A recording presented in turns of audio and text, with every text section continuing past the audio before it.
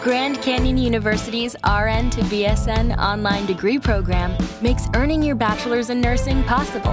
Balance online coursework with local in-person clinicals to position yourself for potential leadership opportunities in the time you have from wherever you are, leaving room for what matters. Achieve your goals with your personalized plan and team behind you. Find your purpose at Grand Canyon University. Visit gcu.edu. Before I start the show today, I have a favor that I'd like to ask of all of you listeners. You know that we have great advertisers that support the show and keep it free for you. One of the reasons advertisers love this show is that they know that we have amazing, engaged listeners. The favor that I'm asking is for you to take a few minutes out of your day and take a quick survey for me. This survey will allow me and my advertisers to learn a little bit more about our audience. All you have to do is go to podsurvey.com/truth to take the survey, or you can go to our homepage, truthandjusticepod.com, and click the Pod Survey link. The survey will only take 5 minutes, and it just asks a few questions to get to know you a little bit better, and it's kept completely anonymous. Your answers help us find advertisers that are well matched to you, your interests, and the show. When you're finished with the survey, you can enter a monthly drawing to win a $100 Amazon gift card. Even if you've taken one of these surveys before, and I'm sure a lot of you already have, I would ask you to please just take that few minutes and do it for the Truth and Justice podcast as well. And don't forget that by doing so, you enter to win that $100 Amazon gift card. Once again, the survey is located at podsurvey.com/truth. Or you can go to truthandjusticepod.com and click the Pod Survey link. Thank you for helping us to find the best advertisers so that we can always keep this show free. Today's episode is sponsored by Audible. Audible features over 180,000 audiobooks. It's a simple app that can be installed on your phone or tablet and allows you to listen to your favorite audiobooks just like you would a podcast. If you're like me and you love listening to the spoken word, Audible is the perfect fit for you. I personally use Audible to fill in the gaps between podcasts and when I really just need to unplug. Currently, I'm in the middle of listening to my favorite author, Christopher Moore's new release, Secondhand Souls. Moore is a comedic author, and I find that sometimes I just get overwhelmed in this case, and I need to just unplug and laugh a little bit. The great part about Audible is that you can carry your account across multiple devices. So if I'm outside mowing the grass and listening to my book on my phone, later the next day when I'm in my office working, I can turn the app on my iPad, and it picks up right where I left off. Right now, for Truth and Justice listeners, Audible is offering one free audiobook. To get your free audiobook, go to audibletrial.com/Serial Dynasty. That's audibletrial.com/Serial Dynasty. Enjoy.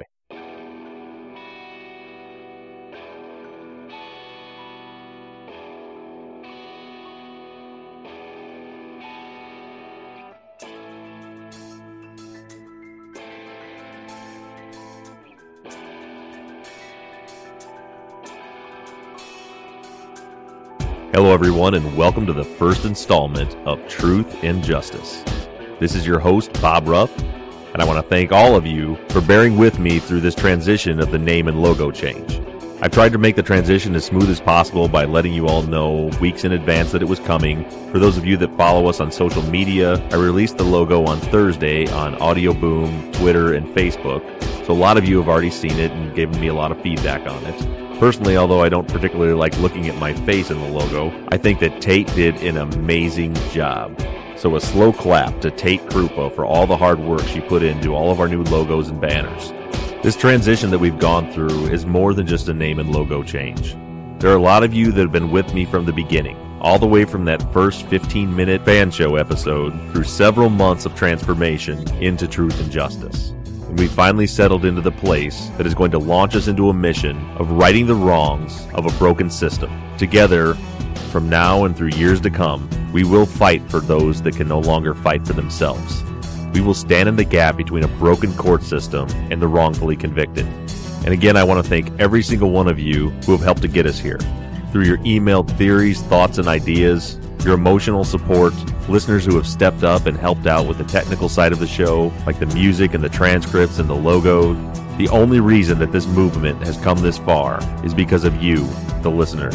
While I'm the one who is behind the microphone, all of you have played a huge part in how far we've come. I also want to thank all of you who have contributed to the GoFundMe campaign. I'm absolutely amazed by all of you. The biggest hurdle in making this movement permanent was the financial investment required to set us up to do so.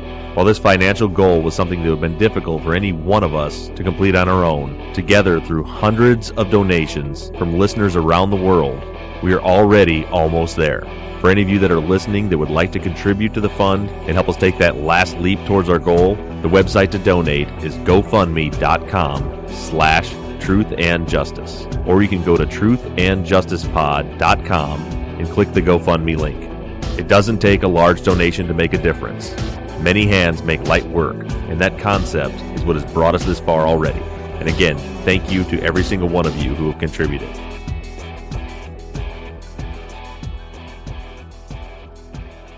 This week, Anand's attorney, Justin Brown, landed what I believe to be the knockout blow to the state's case in Anand's post-conviction relief proceedings.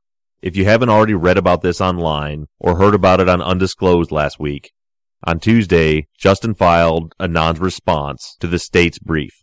I'll tell you right now, if there ever comes a time when I'm in trouble, I want Justin Brown as my attorney. The brief was extremely well written, articulate, tons of case law was cited, and it was written in a very clear and concise manner. And more importantly than all of that, Justin absolutely pummeled the state's case. And before I get into a recap of what was included in that brief, I want to take a moment and give credit where credit is due. For anyone that cares about this case, and cares about justice for Hay, and cares about justice for Adnan, and has been actively involved in these podcast movements, reading that response brought out all kinds of emotion. The most accurate word that I could use to describe my emotions when reading that response was pride. Not for myself, but for the team at Undisclosed.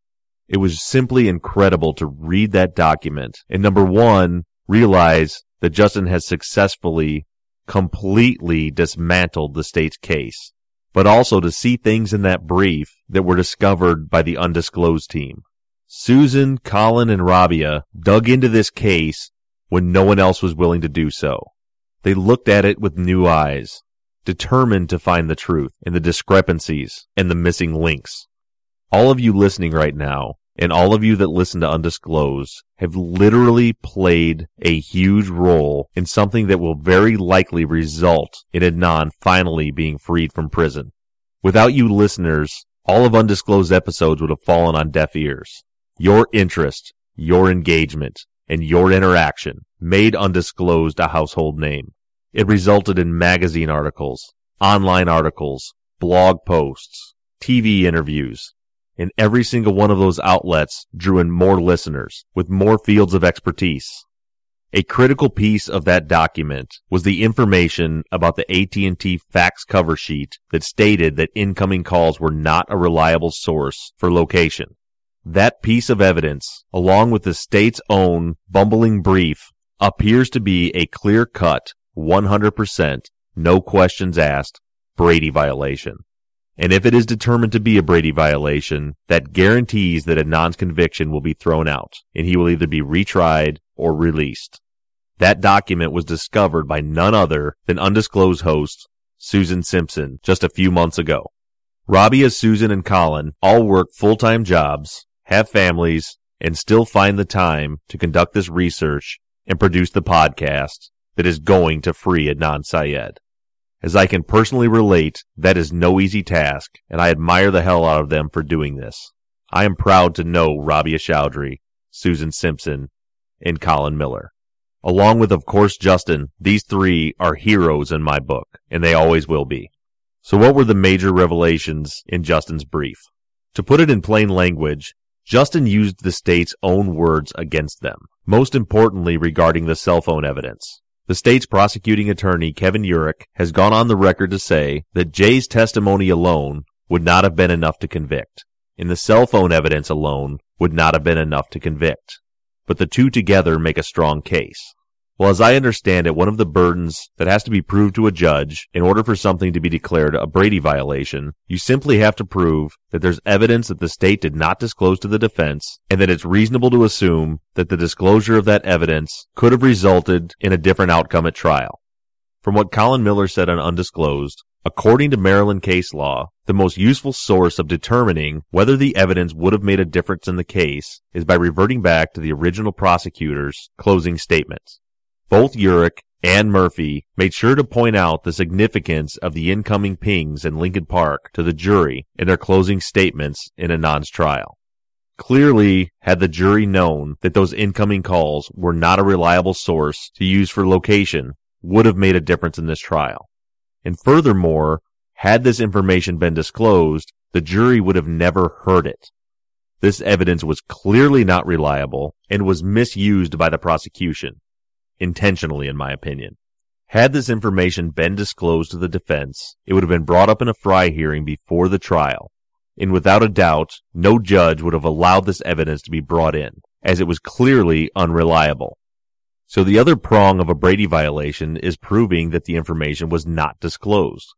Let's all give another slow clap to the state, because in their brief that they filed just weeks ago, they said, in their own words, that fax cover sheet that clearly stated that incoming calls could not be used to determine location was in fact attached to every fax they received from AT&T. So they have admitted that fax sheet was attached to every piece of their evidence that they had regarding the cell phones. And yet their Exhibit 31, which was the subscriber activity report used at trial to put Anand in Lincoln Park in the 7 o'clock hour, did not have this fax cover sheet attached to it in evidence. So as Susan and Colin said in the last undisclosed episode, the state's only choice here is either to admit the Brady violation or argue against their own brief. For those of you out there who are Maryland residents, there's your tax dollars hard at work. And another huge reveal in this brief was the affidavit written by Abe Warowitz. For those of you that are unaware, this was the expert witness that the prosecution used against Anand at the trial. He is the one who testified for the state regarding the cell phone evidence. He was the most important witness for the state, with the exception of Jay Wilds. Well, lo and behold, Abe Warowitz has now jumped ship on the state and wrote an affidavit to be included in Anand's brief. In his affidavit, he swears under penalty of perjury that he was, and I'll paraphrase this, duped by Kevin Urick. Evidently, Kevin Urick showed Warowitz the subscriber activity report on the day of the trial, but not the entire thing. He left off the pages that identified it as subscriber activity reports, and he also forgot to include the cover sheet that stated from AT&T that the incoming calls could not be used to determine location. Warowitz says in his affidavit that he doesn't know why he wasn't showed this information, and if he had been, he would not have testified in the way that he did at trial. If any of you ever had any question as to the despicable corruption of Kevin Urick, this act alone should be enough to show you what a horrible human being he really is. He not only lied and misled the jury and failed to disclose exculpatory evidence to the defense, but he also lied to his own expert in order to get the testimony that he wanted. And the current state's attorney that filed the last brief has either been as equally duped by Kevin Urick, or they are also lying, because in their brief, in the midst of accidentally confessing to a Brady violation, they stated that the exhibit presented at trial was not a subscriber activity report, when in fact, it absolutely was a subscriber activity report, and that fax cover sheet stating that the incoming calls could not be used for location does apply to subscriber activity reports. The reason this slipped through the cracks was due to the Kevin Urick sleight of hand. Remove the fax cover sheet, take out a few pages, remove the page that labels it as subscriber activity report, and then present it as something other than what it actually was. So in the state's last brief, they either knew this and intentionally lied, or they have just proven the prosecutorial misconduct of Kevin Urick. Now there's a lot more to this brief, and I'd recommend for all of you to go read it. You can find it all over the internet. Just Google it or go on Twitter, check Rabia's feed or my feed. It's out there all over the place, and it really is a good read. Justin Brown is clearly a better author than Kevin Urick is. But the bottom line is this. With Justin's initial filing, he set the state up by presenting a great argument, citing all sorts of case law, and forcing their hand. By doing this, he caused the state to jam themselves up in their response. After that response, he had the state on the ropes, and on Tuesday, he delivered the knockout blow. As you all know, I'm not a lawyer, and so take my opinion with a grain of salt, but I personally don't see how there is any possibility that this does not result in Adnan walking free, and every single one of you owes yourself a pat on the back. And for those of you that are still convinced of Adnan's guilt, and believe it or not, there are still people out there that still maintain that they are 100% certain, without any doubt, that Adnan is guilty. And I think Michael A. Wood had the best turn of phrase for these people. Willfully ignorant.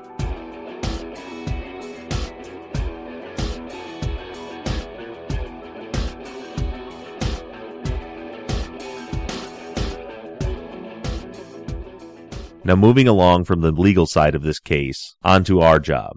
If I haven't made it clear before, what we're trying to do here is work on the practical prong of this case, while the undisclosed team and Adnan's legal team work on the legal side of the case. As I've said many times before, I am convinced of Adnan's innocence. And with that being said, in order to provide justice for Hay and her family, and for Adnan for that matter, we must solve this case. Adnan did not do this, but someone did, and we will figure out who that person is. One of the pieces to an investigation like this is to try to determine a profile for the killer. In homicide investigations, there are experts who spend their entire careers looking at crime scenes and using that information to narrow down the field of suspects. One of the most renowned experts in this field is Jim Clemente. Jim spent his career in the FBI working as a profiler. Profilers work in the opposite direction from the way that we are working. Many, if not all of you listening, have a suspect in mind. You have someone that you think committed the crime. And we start looking at the evidence and trying to figure out if the evidence fits this particular individual. The way a profiler works is just the opposite. They don't want to know anything about the suspect or suspects. They operate without confirmation bias. These are very skilled individuals who study crimes like this for a living. Since retirement, Jim has gone on to be a writer on the hit TV series Criminal Minds. For those of you that haven't seen Criminal Minds, it follows an FBI behavioral analysis unit as they help to solve crimes by generating profiles. And Jim uses his real-world experience to help write the show. For the last couple of months, Jim has been working on generating a profile for the murder of Hae Min Lee. He has the burial scene photos, the autopsy report, and the autopsy photos. Jim is completely unaware of any of the investigation that we've been doing. Even in the conversations that I've had with Jim over the last couple of months, I've been very careful not to clue him in on anyone who we might be looking at for this crime. That way he can generate an unbiased profile of who he thinks may have murdered Hae. And afterwards we can compare that to the evidence that we already have. I want to welcome to the show Jim Clemente. Welcome, Jim. How you doing, Bob? Thanks for having me. I'm doing great. Good to have you on the show. I've already kind of explained to the listeners leading into this a little bit about your background from what I know, but right off the beginning here, do you think that you could take a few minutes and explain to the listeners your background as far as profiling and kind of your career and what's led you to where you're at now and what you're doing currently? Well, I think a lot of people have misconceptions about profiling. Some people think it's sort of voodoo or something. It's actually criminal behavioral analysis. And that means that the profilers that the FBI train have extensive criminal investigative backgrounds before they become profilers. With me, I was a chemistry major in college, philosophy minor, and then went to law school. And while I was in law school, I also worked in the prosecutor's office. And then my first job out of law school was as a prosecutor in the Bronx, New York City. I worked a variety of violent crimes and sex crimes while I was there. And then when I became an FBI agent, I also worked violent crimes and sex crimes. And then did a bunch of undercover work. I did some sort of high profile, white collar and government corruption cases, and then did cold case homicides and major crimes in Washington, D.C. before being promoted to supervisor and special agent and into the behavioral analysis unit. It was a 2-year sort of apprenticeship where you basically go through a 560-hour course at the profiling unit. For that course, we bring in experts from around the world who are on our board of advisors, Robert Hare comes in and teaches us psychopathy, for example. And Dr. Callum Shan came in from Scotland and taught us neurolinguistic programming. Dr. Puck Dietz came in from Irvine and taught us abnormal psychology. So we had the top guys in the field come in and teach us sort of a small group of new profilers these classes, and then we sort of intern with different, apprentice with the different units of the behavioral analysis unit. During that whole process, we're sitting in on cases, case consultations, and then once we get certified, we're starting to work on cases ourselves. But one of the most important parts of that process is that we have multiple profilers looking at different cases. So right from the start, this case is a little bit of an anomaly because I'm looking at it by myself, and that's not the perfect process. Also, typically, being an FBI profiler, you have access to the entire criminal file. You have access to all the witness information. You have access to any kind of records or documents or legal things that you need. So in this case, I just want to give a caveat that what I'm doing here today is really a preliminary profile based on partial information. I've studied the crime scene reports. I've studied the crime scene photographs. I've looked at the victimology. And those things are very important to us. And I'll explain that process why. So when we do a profile, and this actually is the type of case that we do a profile in, basically what a profile is reverse engineering the crime, the type of crime, the crime scene, the behavior exhibited during the crime, before and after the crime too, and the victimology. You reverse engineer all that to go back to the type of person who committed this crime. You only do it when it's an unknown subject. That's what an unsub is, unknown subject. In other words, the person who's committing the crime is not known. So the cases in which profilers are most likely going to be called in are cases in which there isn't a tremendous amount of, there's no eyewitness testimony, there's no forensic evidence, there's no DNA evidence tying a particular person to a crime. We get called in those cases because what we focus on is behavior and not necessarily on all those forensic details that are missing in a number of cases, like this one. So for me, when I do a profile, I don't want to know anything about the offenders, the potential offenders, the suspects in the case. All I want to know is victimology, everything you can possibly know about the victim's habits and thoughts and desires and education level and behaviors and hobbies and interests and relationships, jobs and plans and travel and all that kind of thing. Those are details that help us, that inform us about that victim. And then I would want to know all the facts I can about the crime and the crime scene. What exactly happened? Where did it happen? Was it a primary scene? Was there only one scene? Is there a secondary or tertiary scene involved in this case? All those things mean something. When you have a homicide, you look at whether or not it was a person killed in one place and left right there, just discarded right there, and that was the body disposition method, or was the body transported to a secondary or tertiary location, and then what was done? What was the disposal method?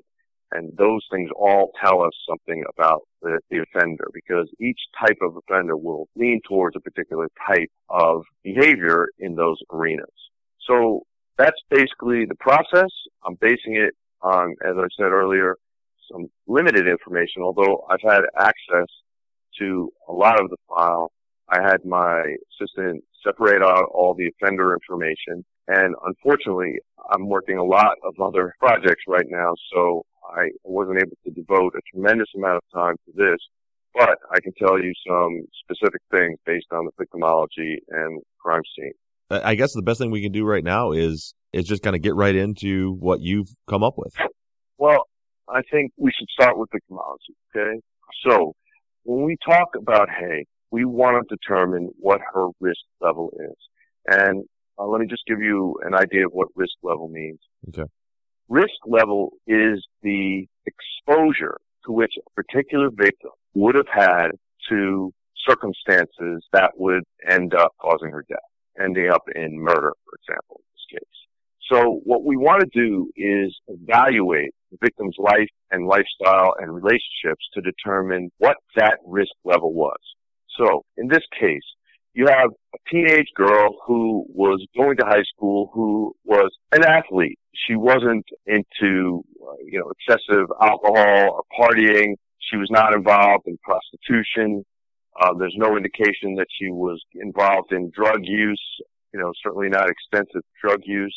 Those are things, those categories that we're ruling out here would tend to make her a low-risk victim. She's described as, and her diary entries tend to confirm this, that she's very bubbly and emotional and outgoing and quite dramatic. But she's very moral and caring. She's not completely self-centered. She actually cares about other people. She's ambivalent, though, during the period, few months preceding her death. She had met somebody new. She had been with this boyfriend for a while and was taken by him, but they had an on and again, off again relationship. One of the interesting points to know, that I would like to know, was who drove. It seemed like she drove the breakups, but I don't know who drove the reunions. And that would be an interesting behavioral factor to learn. And so if I were investigating this case, that would be one of the things that I would want to know from her family and friends who knew about the relationship she was in, to try to determine how exactly that happened, how they kept on getting back together. Now, it was clear that she was ambivalent. And at some point, the ambivalence sort of teetered towards the new boyfriend, the new guy that she started seeing, and that she was taken by him, and her diary entries tend to indicate that that was a decision that was made very soon before she was killed. So that is probably what we would call, sort of a tentpole event. That would be something that that would raise red flags, that we would definitely want to put a pin in and come back and look at. The fact that she was an athlete, that she was engaged in athletics, that she was a well-rounded individual is also an important event. In other words, she wasn't isolated. She wasn't someone who she played a rough sport. She's not a wallflower that would have just shrunk away from some sort of danger, or she wouldn't have been immediately compliant necessarily.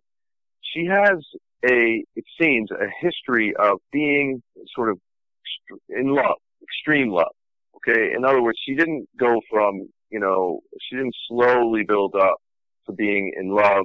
She sort of dives in with both feet right away. And that's something that's a little bit impulsive. It's impulsive, it's dramatic, it's emotional, and those are probably characteristics that her friends probably saw in her day-to-day life. Basically what it comes down to is, because she's not involved in drugs, prostitution, heavy alcohol, or partying, she didn't even have a cell phone, she was not the kind of person who would hitchhike. She wasn't running away from home. She wasn't doing all these things. We would categorize her as a low-risk victim. And that means that there's a very tight circle of people who would have access to her in order to kill her. And that is an important factor. There are two, I think, exacerbating factors that sort of slightly elevate her risk level. And that is, one, that she was lying to her parents about having relationships because of religious or cultural beliefs. And that slightly elevates her because there are situations in which, within families, females particularly are targeted for honor killing. And that is something that is a possibility in a case like this. So we'll just put that sort of on a shelf as a possibility. However, it's a low probability. I have heard no evidence to direct me there, but what I'm trying to tell you is that is just one thing that we see in situations like this. It's one low probability possibility. Okay. The other is that because she's ambivalent and sort of flitting back and forth between two different boyfriends, that is also something that slightly elevates her risk level.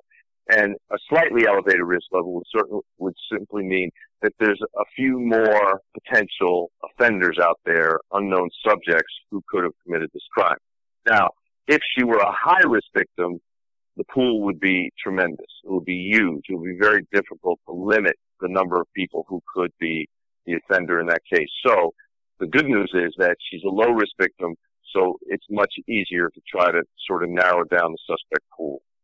That's pretty much my assessment of her victimology. Do you have any specific questions you want to ask me on the victimology side of this?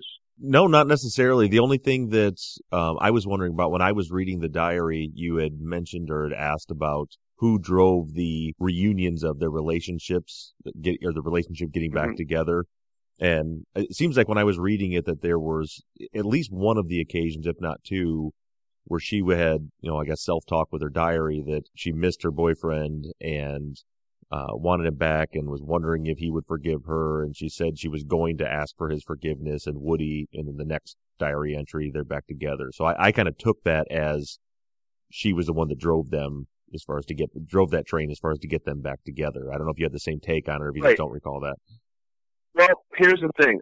That's certainly a plausible set of circumstances. It's also completely possible that boyfriend, and this would obviously, rely heavily on an analysis of him, which I have not done, but the boyfriend could very well have instilled in her this sense of guilt about the breakup. In other words, we're seeing the evidence that she felt guilty, but we don't know who actually drove that. And again, that was the kind of thing that I would like to do behavioral interviews of people around each of them so that you get a better sense of whether or not you're seeing the evidence of her in her writing of the feeling that she hurt him by separating from him.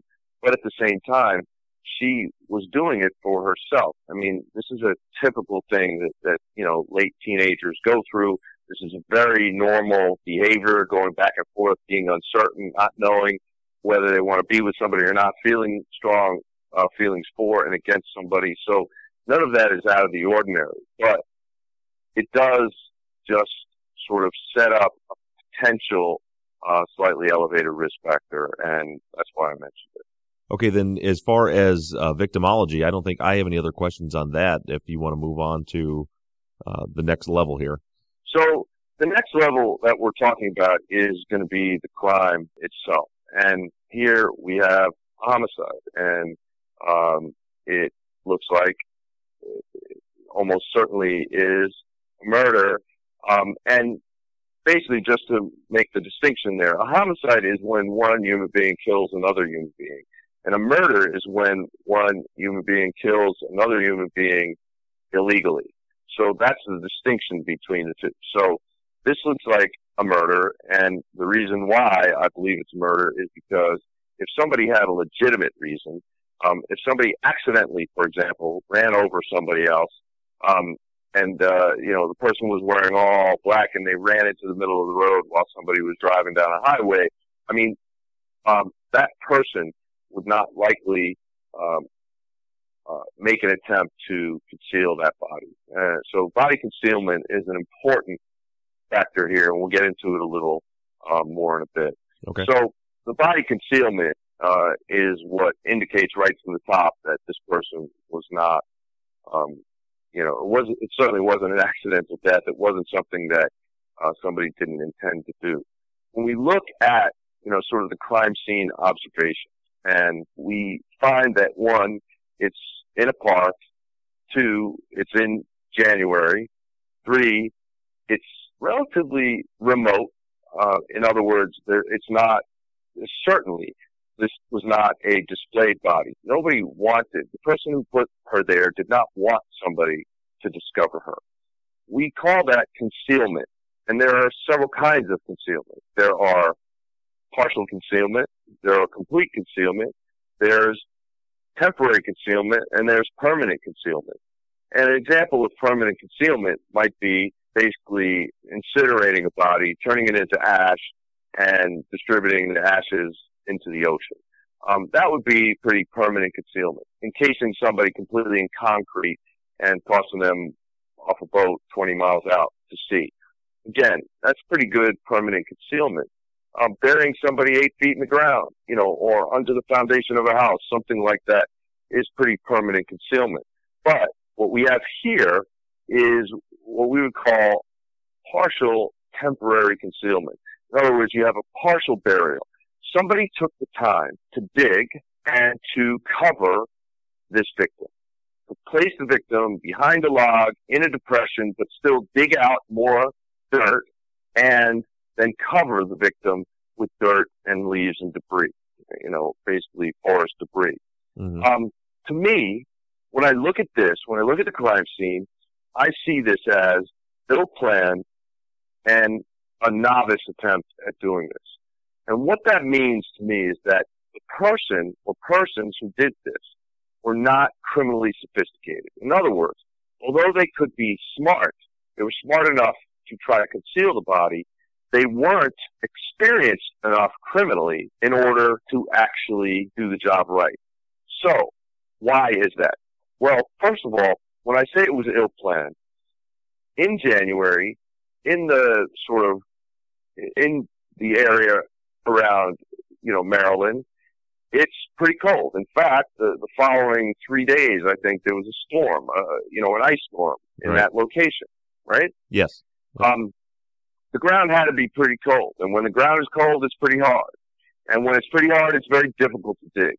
So what that tells me is that the person who did this, or persons who did this, did not know that that was a very difficult thing to do until they had already committed to doing it. Okay?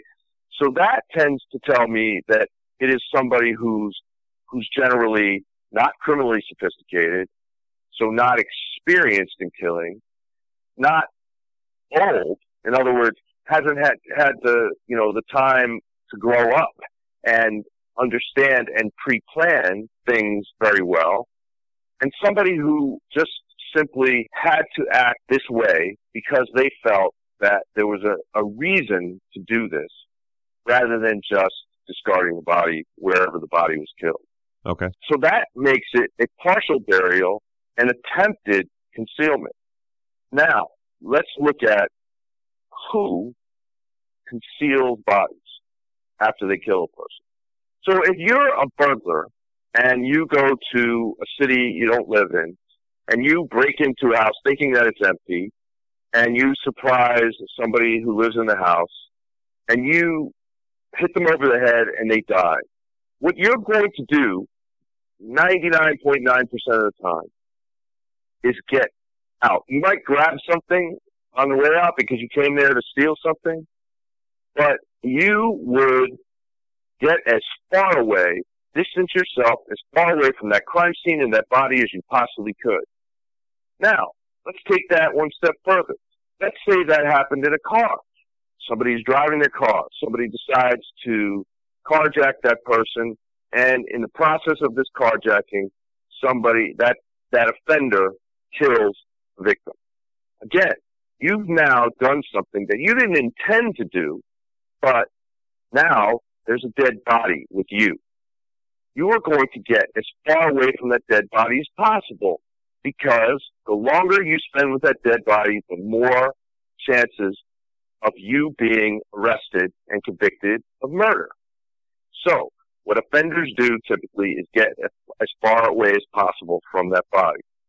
The people who conceal a body, the people who take the time to transport, to stay with the body, and then conceal that body, take the time to, say, partially bury that body, are people who have a relationship with that victim and a known relationship with that victim. And those are two very important things. Okay. In other words, in order to overcome the fear and the necessity to get away, because when people commit a crime, there's important things that they have to do. The MO elements, modus operandi elements, are the elements necessary to commit the crime and to get away and prevent discovery and arrest. So this person made the decision that because there is a known relationship between them and the victim, they wanted to conceal the body. And I'm talking about the highest probabilities here. Okay. The probability of this being somebody who spent time with this body, this dead body now, a considerable amount of time, because they had to transport the body, they had to bring the body then into the woods, they had to then dig the hole, and then they had to put the body in the hole, then cover the body up and get out of there. All that time they were at risk of being exposed. And when we're talking about somebody who would do that, we're talking about someone who is typically known not only to the victim, but the relationship is known to other people outside. In other words, it's not necessary that someone, if the victim knows this offender and no one else knows this offender, or that the victim knows this offender, then there's really no reason for that offender to spend the extra time to bring that person to another location. So, let's look at what does that tell us? The partial burial, the attempted concealment, the low criminal sophistication, the novice, ill-planned nature of this, and the offender most likely being known to the victim, and that relationship being known to others. To me, that tells me that we have an offender who's relatively young, and I know this because he's impulsive, and he doesn't have the criminal sophistication or the thought processes that would help him have planned this better, him or them. Okay. The weather was bad for disposal, this method of disposal. This victim was killed in the Maryland area. There's plenty of water around that could have been used as a disposal method. There's plenty of dumpsters around that the body could have been dumped into. But this person wanted to prevent discovery. Didn't do a good job at it, but they wanted to prevent discovery. And so that's what they did. Now, one of the possibilities here is that this is a secondary disposal site. And what I mean by that is there are many times when a victim is not discovered, when a body is not discovered immediately, and the offender hasn't done a tremendously good job at concealing the body, that the offender will then try to use a better method of concealment. But the fact that it snowed that night or the next day and did the same for a few days would have made it difficult to then do a better job, to go back and do an even better job of burying, because, of course, you know, if you try to bury somebody in the snow, or when there's snow covering, you know, obviously there's going to be mud and dirt and the ground's going to be even more frozen. It's going to be much more difficult to accomplish. So I think they just left it as it was. Now let's look at the body itself. Well, from the autopsy, we know that a few things. From the crime scene and from the autopsy, we know a few things. Okay. Robbery was not the motive. And we know this because there was jewelry still on the victim, right? Right. Rape was not the motive because there's no indication that anything like that occurred. So we're really reducing the number of possible, we're funneling down to even smaller and smaller numbers that this victim could have become victimized by. So we'll look at the possibilities. Was this victim a victim of opportunity? Well, when you have a low-risk victim, somebody who isn't running away, somebody who isn't hitchhiking, somebody who has her own car, somebody who has a job, somebody who goes to school, somebody who has a full intact family, somebody who isn't strung out on drugs or doesn't have problems blacking out on alcohol.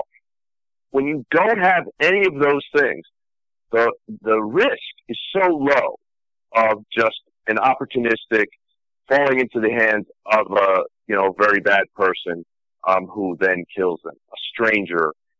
This is sort of it's a very low risk of somebody who would be considered a stranger danger, somebody who is not known to this victim. Okay. What is a higher probability is that this victim was targeted, specifically known by the offender, specifically targeted by the offender for a particular reason.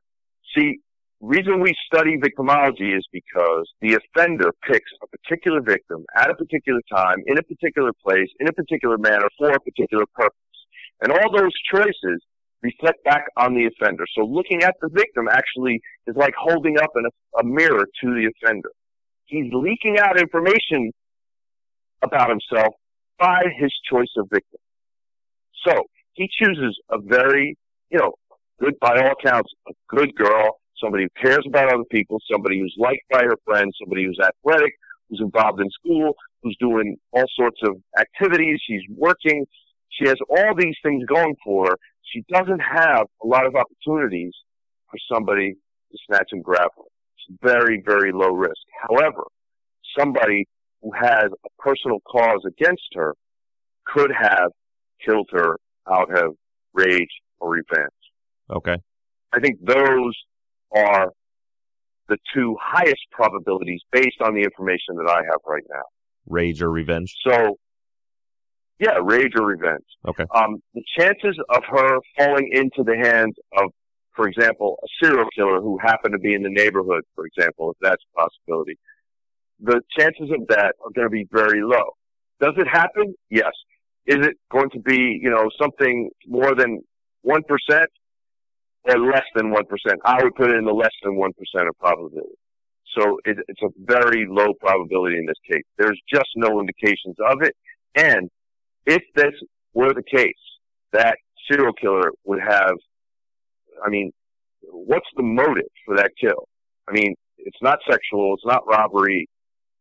What is the motive? Unless this guy was psychotic, suffering from some kind of delusion and targeting this victim as a victim of opportunity, there was no evidence on that body that anything else was done to her, or that souvenirs were taken from her, or that anything, even atypical sexual activity, was done to her. So there's very little room for this serial killer to have done this particular crime. All right, that makes sense. So when we're looking at this, and a lot of this stuff may sound like just common sense stuff, but what I'm doing is putting it all together to sort of shape this. Because when I look at the victimology and the crime scene, I would say a serial killer who happened upon this person would never spend the time, because nobody knows that serial killer has a relationship with this girl.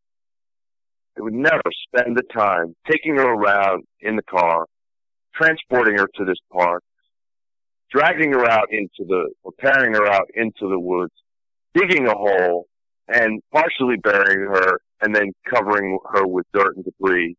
That's a lot of time to spend where anybody could have wandered in and found that person. And why do I know that's a possibility?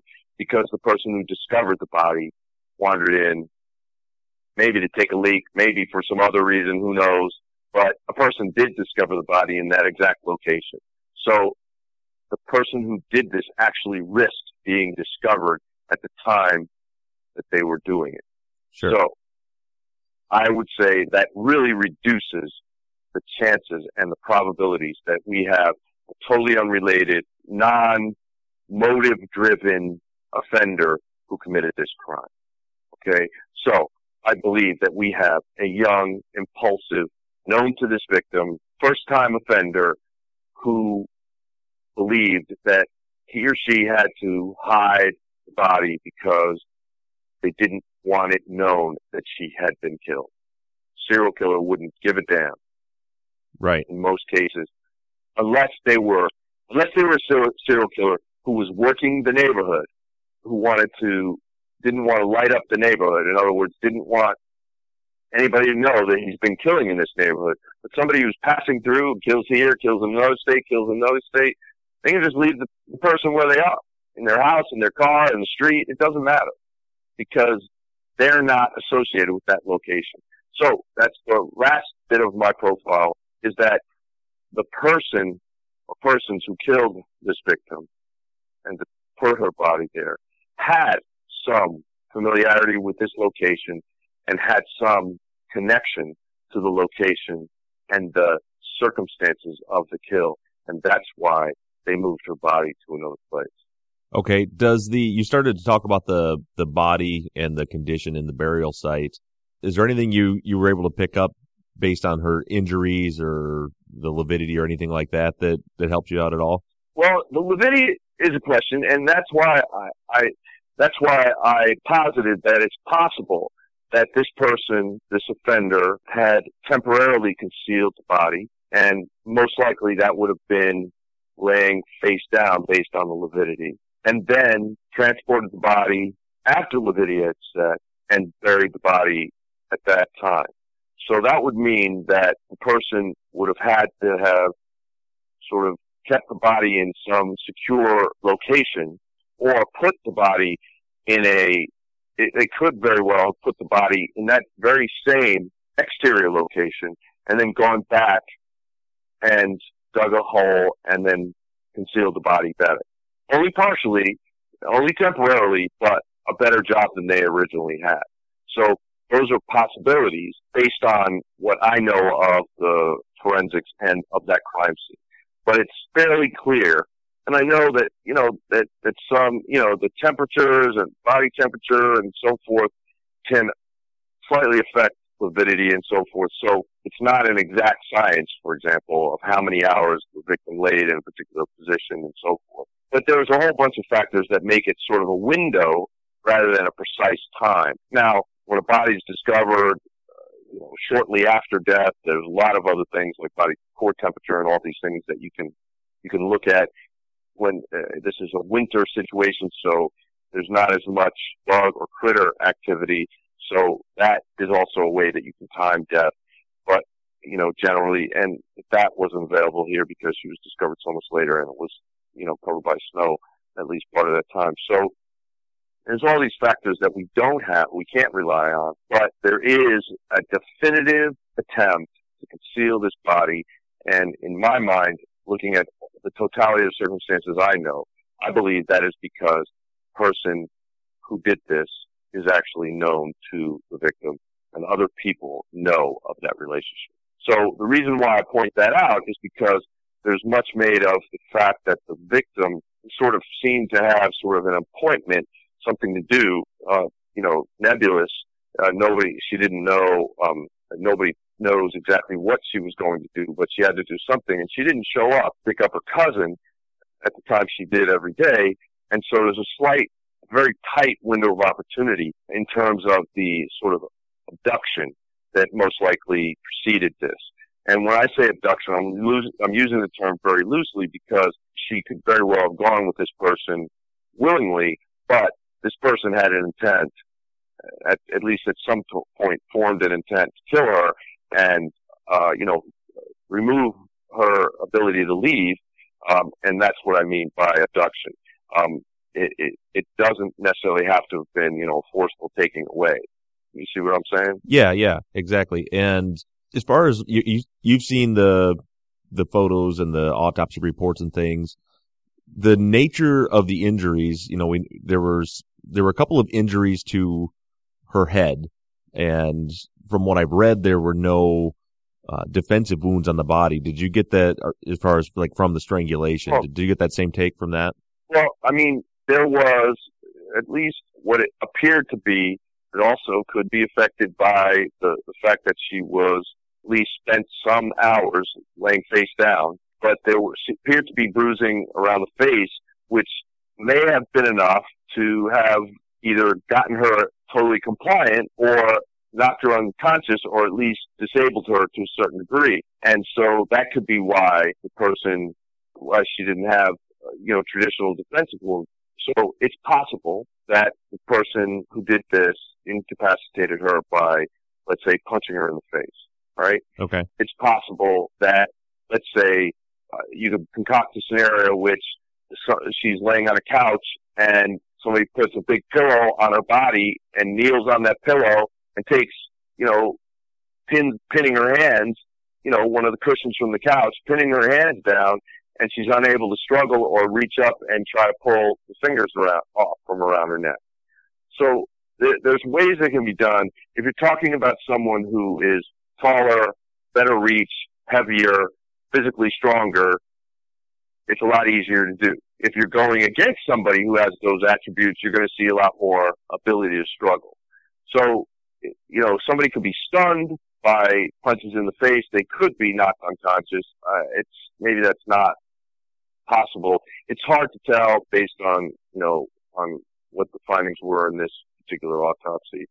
But at least we know there was some trauma to the face and head. So that's a plausible explanation for why this happened. There are also some strange shaped markings, diamond shaped markings on the body that could be, because I haven't seen any color photographs, so I'm not sure I only saw the black and white one. So I'm not sure what the nature of those marks are. But in other cases, we have seen markings made by, something that was man-made object that was, that the body was placed on top of, and that could very well be what happened here, whether it was something that was on the floor wherever this girl was murdered or outside on the ground where her body lay after she was murdered. It's just difficult to know. But I will say this.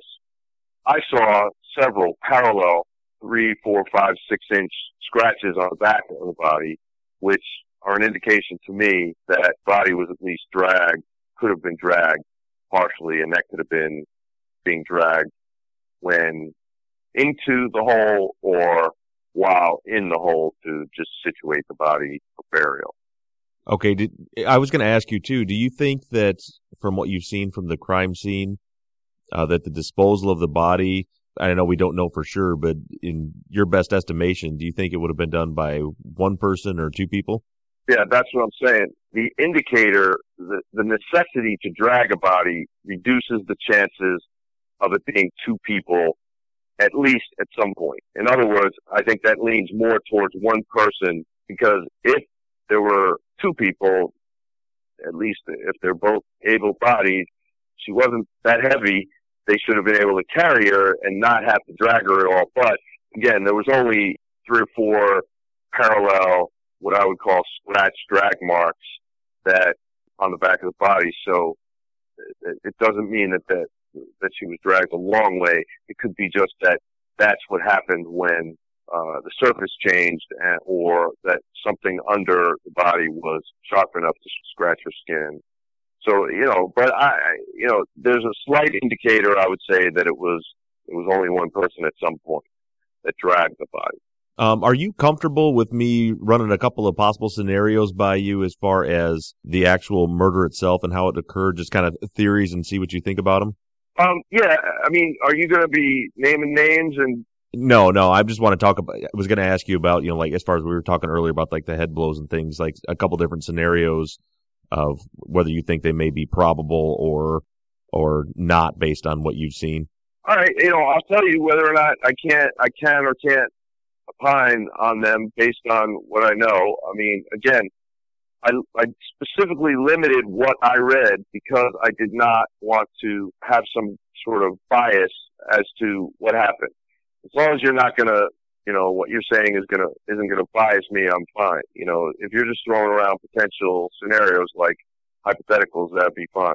Yeah, and that's all it is, and it's really just more related back to the nature of the injuries. Like we were talking about the blows to the head or face, and then the lack of defensive wounds. I believe, if I remember correctly, when I read the autopsy report, that the 2 contusions on the head were not so much on the face, but there was one on the temporal. Side of the head. Yeah, temporal, and then the right temporal and then right occipital, which would be towards the rear. So like kind of in the temple and then kind of back right of the head. Do I have that right?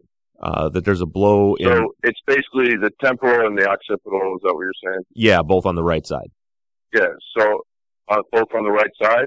Yeah, the right temporal area of the head, and then the right occipital area. So kind of the back right hand part of the head, and then. Right. So the occipital would be the bone in the back of the head, and then the temporal would be, by the temple. Yes, but if that's where the blows were at in those 2 places, combined with the lack of defensive wounds, if the scenario is possible that those blows would render her unconscious and she was strangled while unconscious, if that was a situation, would that tell you anything more about the nature of the crime or the profile of the unsub? Yeah, let's think about it, okay? Typically, in murders, there is some motive driving the offender to kill. And when someone does kill, that motive many times is very evident in the body. If it's a sexual motive, then typically there's an indicator of sex. If there's, a bloodlust or piquerism or some other type of paraphilia, typically there are, it's evident. In other words, this type of kill is a very personal kill. It could be from the front eye to eye with the victim, watching life leaving her. And that's a very personal thing. Some people, like the DC snipers, kill from afar, long-distance serial killers. Some people engage in what we call wet work. In other words, they don't mind getting all bloody and messy. This was a very clean kill. So, again, that is probably something mirrored in the lifestyle and life of the offender. In other words, it was neat and tidy and not disgusting and messy. And the person didn't necessarily, have to clean up afterwards and so forth.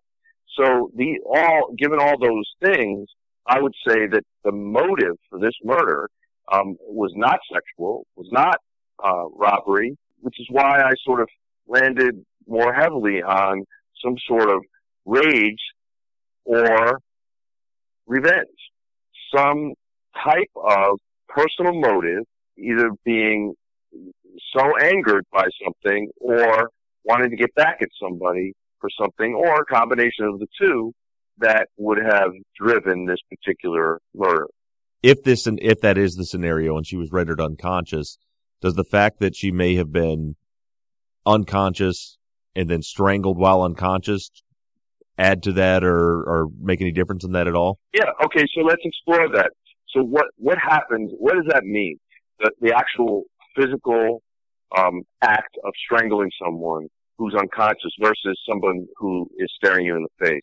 It may be difficult for somebody to actually do that for the first time. And I believe this is an indicator of it being, the first time for this offender. Somebody who, for example, a sadist would want to look into the eyes of the victim, because they want to be able to see the fear and let that person know and cause the suffering of that person. That's what gets a sadist off. This person probably didn't want to do that. And it's easier for most people who are going to murder somebody who is not fighting them, who is compliant, and who isn't staring them in the face with accusatory eyes. So it may be another indicator that this is a first-time kill. And it's certainly not an indicator that we have a sadistic person. And it's consistent with somebody who is younger and less sophisticated, both criminally and forensically. It would have been possible if she was manually strangled, it would have been possible to get the offender's DNA from around her neck. In your opinion, does this look more like a heat of the moment crime of passion or premeditated, or can you tell? I would say that the premeditation, if at all, wasn't very deep. The person who did this certainly didn't premeditate it to the extent that they had a very effective plan at disposing of the body with permanent concealment. However, the person who did this, got away with it for a period of time. The body wasn't even discovered for a month, right? Right. So that would indicate, especially for somebody who was a novice at this, it would indicate some level of thought and planning. But as I said, the planning was not effective planning. The goal would have been to permanently prevent somebody from finding that body so that nobody would ever have evidence to come back to that person. So I would say that there is I don't know, it's hard to say. It's hard to lean really one way or the other. So when you're distinguishing between a premeditated murder and a crime of passion, there are a couple things you want to look at. Premeditation, it would be highly organized, very well thought out, and very well executed, typically. Okay. A crime of passion is one in which there is no planning, and execution and post-offense behavior are sort of very haphazard. This person was able to have the sort of presence of mind to at least even if it's temporary concealment of the body was effective for at least a month. And that gave whoever did this at least a month to get stories straight, to figure things out, to try to cover tracks, whatever. That's some effectiveness. And if the person did this out of heat of passion or rage, then I would say that person would have been sort of higher end of intelligence. In other words, because they're new at this, that they were able to do something quickly that was effective, at least for some period of time, at least for a month. So I would say that what this gives me is an indicator that the person who did this was probably, although young and inexperienced, probably somebody who was fairly intelligent and somebody who was fairly good at recovering immediately when something goes wrong. And also, as I indicated before, somebody who's probably fairly meticulous in their life, in their personal life. And appearances would have been important to that kind of person. Can you expand on that? Like, what would someone notice from somebody that kind of fits that characteristic as far as their just their personal appearance? That they would, their personal appearance and their surroundings and how they came off to other people. And they would be, let's say, if they weren't from an affluent family, they might want to pretend they were, or, wearing a lot of bling as opposed to somebody who was very, unconcerned about their appearance. They would be unkempt. They wouldn't clean their sneakers every day, those kinds of things. Whereas somebody like the kind of person who would murder in this way is probably somebody who is more concerned, clean, iron clothes, decent outfit, looks like as much money as he can look like, as clean as he can be, meticulous hair, that kind of stuff. Would things like nice car, clean room, things like that? Yeah, I would, if that is something that would be seen by, the public. If he has a private room that, nobody gets into because it's in his house, maybe not the cleanest room, but anything outside, the outside projection of that, I think, would be very neat. And it would tend to, I think, lean towards somebody who had clean, kept his car clean. I know on the East Coast it's a lot harder than it is on the West Coast because of weather conditions, especially during, winter months. But I think that kind of person would lean more towards keeping it as meticulously as they could. Getting back to when you were talking about the killer's ability to recover quickly and come up with a plan for the body disposal, what I was thinking when you were telling me that was there's at least a theory out there that the body was laid somewhere for a period of time. In some estimates, I've heard estimates from 6 hours up to 10, 12 hours for the lividity to set in. Does that factor in at all that if, say it happened and then they took 6 hours to figure out what to do, and that's why the body lay there that whole time? Do you think that plays at all? I think that's a possibility, but as I said before, it may not be that they took 6 hours to think about something. It's just they put the body in one location and then had another opportunity to put it in a better location or to conceal it to a greater degree. I don't believe that they buried the body, unburied the body, and then buried it again.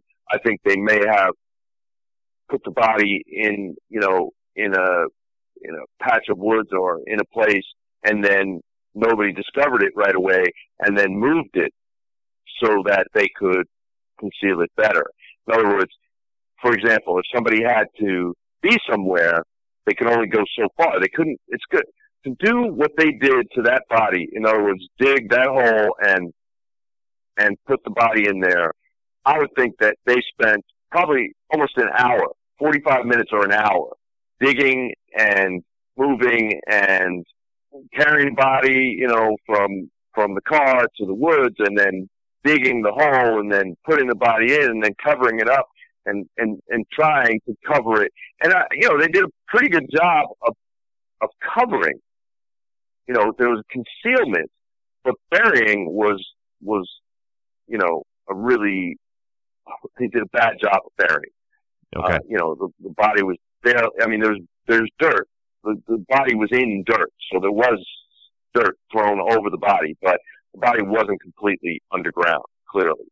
And parts of it were exposed by the time the person had found her. So, in other words, they were able to, that would mean that they were able to get the body to a place temporarily because they had to be somewhere else, or somebody might have come upon them when they were first trying to bury it, whatever. But get the body to a place in a position laying face down, and then move the body. It could have, when I say move the body, it could have been literally 2 feet that they moved the body into the hole after they dug it. Okay, so like if they would have transported the body, say, out to Lincoln Park later in the ground, and then came back later and buried her. Yes. That's a reasonable hypothesis based on the lividity and the fact that it would have taken, let's say, to get the body there, to then take the, check around to make sure nobody's there, find a reasonable spot, then bring the body out to that spot, then dig the hole, and then cover. I would believe that process took about an hour. Okay, I would agree with that as well. And then, do you think it would be a reasonable hypothesis to another possible scenario if, say, she was killed somewhere private, like in, say, somebody's house or apartment or in a hotel room, to where she was just, for that period of time, was just left lay right there while they concocted a plan and then took her out and buried her later that night? That is a possibility, but that is a extremely risky possibility. In other words, that means that that person spent either, all 6 or 8 or 10 or 12 hours with that body, which is extremely risky. That means they spent all those hours not in the public doing what their normal life was. That means they're in a place where someone very well could have seen them going in, could see them coming out. Maybe they had to register. Maybe they, the neighbors saw them, whatever. It's just an extremely risky thing to do. What offenders typically do, and I can tell you this after me and my colleagues have worked tens of thousands of homicide cases and consulted on tens of thousands of homicide cases, that offenders who do not have a known relationship with the victim will not spend the time for concealment. They will leave the place, and all offenders will try, unless they are in, a very secure bunker where they have no worry at all about somebody coming and surprising them, they will distance themselves from that dead body as soon as humanly possible. Right, and I absolutely agree with that. I kind of have, and this is just nothing more than my theory from, one of the theories that I've wrestled around with was, like, say it was somewhere like in a hotel and it wasn't planned and it happened, and they did do exactly what you just said, which is get away from the body, lock the door, put the do not disturb, get out of there, and then sit there and think about it for several hours. Then after dark, realize they need to go back and get her out of there because they registered for the hotel and went back and got her and buried her later at night. And it's, like I said, that's just one of the personal theories I was rolling around. I was just wondering if you thought that was something that is in the realm of possibilities. It is in the realm of possibilities. And, obviously it is a possibility. Yes. Is it a probability? The chances of somebody, you've just doubled the chances of you getting caught by going back to the scene where you left the body. Now, if you are sophisticated enough and could surveil that place and make sure there were no cops there, make sure nobody's been in their room, make sure no maids have come in and all that kind of stuff, if you're reasonably confident, then maybe that would be a risk you'd be willing to take. So it's a possibility, and I'm not saying that I'm saying it's not impossible. Right. It could happen that way. I'm just saying the probability of that is lower. An hour and a half into this, I think I've picked your brain enough for one night. And I know you're thanks. I appreciate it. You'll sleep good tonight. You've cleared your brain. Will you be willing to, sometime in the future, now that we have the profile, because I've been, as you mentioned, and we've mentioned in this conversation, please call it a preliminary profile. Okay. Yeah. As we've got this preliminary profile, because we've intentionally held, I've intentionally held information back from you at your request so that it didn't bias you. Now that we have kind of a preliminary profile, what I would love to be able to, through email and talking sometime over the next several weeks or month or whatever it is, maybe start going a little further with this, and maybe you can return back on the show and give us an update at some point. Sure. And I'm sure, if your listeners have questions that you want to pose to me, that's fine. And it may not have been total.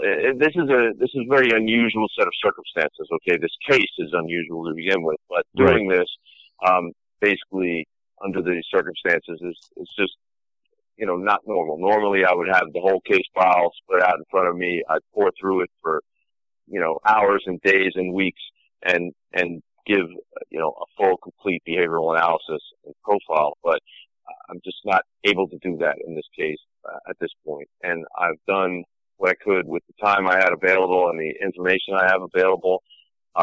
If there are questions that arise out of what I've said, or if people don't understand something I've said, or you find something that I didn't recall properly about the forensics or the situation, I get it. I do know, one of the guys who actually, worked the crime scene.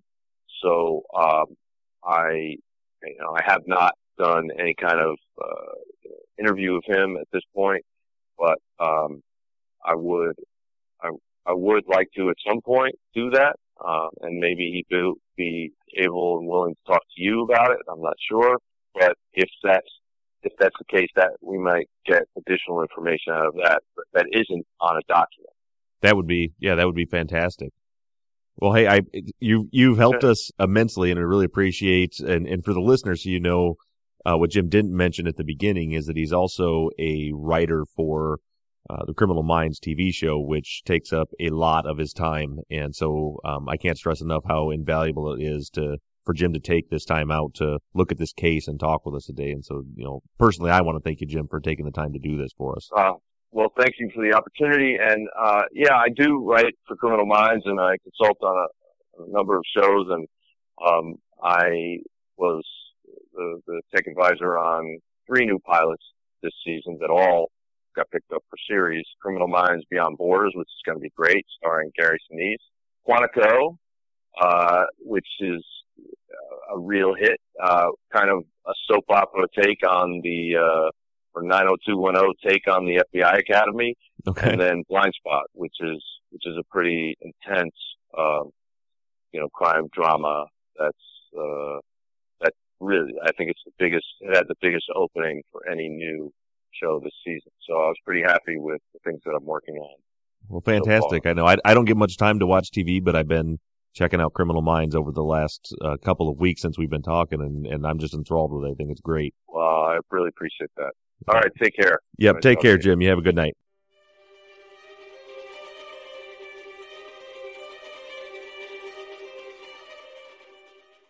Jim has given us a lot to think about. All of these interviews that we've been doing have not been for nothing.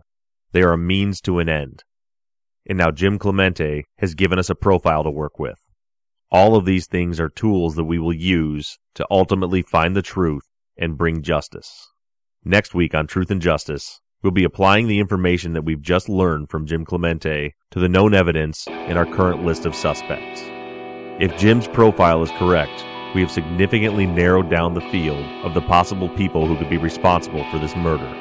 And if the guilty party is listening to this show right now, know this: we are not going away, and we will not stop until the truth is revealed.